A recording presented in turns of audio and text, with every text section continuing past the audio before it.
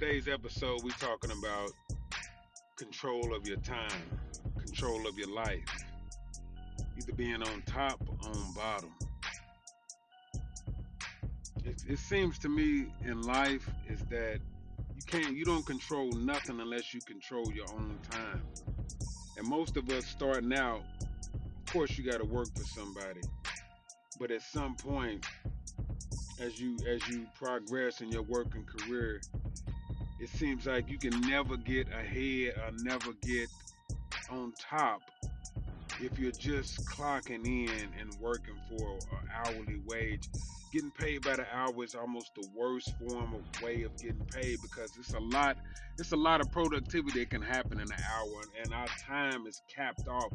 Selling our labor is the lowest form of compensation, and it's the easiest form of compensation. You can always pay somebody to do the work, but who can comes up with the idea? Who controls the idea? Who orchestrates and puts the logistics together on the idea to make the money? Like you can always find workers, but then the real thing is to find thinkers. Like how can I work myself out of a rut? How can I work myself out of having to work, change time for money, right? You only got so much time, you only got so much energy. Even jobs that pay a good hourly wage, if it's a physical job, you only have so much energy. So by the time you exhaust those hours and energy, you don't have nothing left, right? And it's not like some pipe dream philosophy, but I don't know. To me, at some point, you start to realize like it's a threshold with your time, controlling your time and the money you make. And people who make passive income that's the least taxed, earned income is the most taxed, and you work the hardest for it. But people that make passive income or people that don't have to clock in per se, they make more money and they have free time, right? And it's not about being rich or I want to be, you know, real, real rich is money, but wealth is time. Discretionary leisure time that you can use while money's still being made.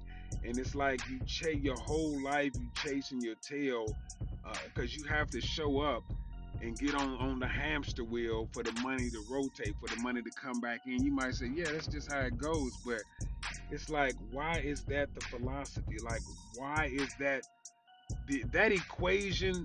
After a while, for the average person, it might seem like okay because we haven't challenged it or know nothing better. But why is that equation?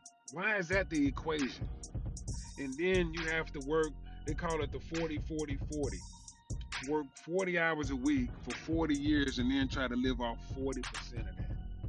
That's ridiculous. So if it took 100% while you was working, how can you live off 40%? So what that means is like your standard of living, of course, is gonna go down, right? Because your earning capacity has went down.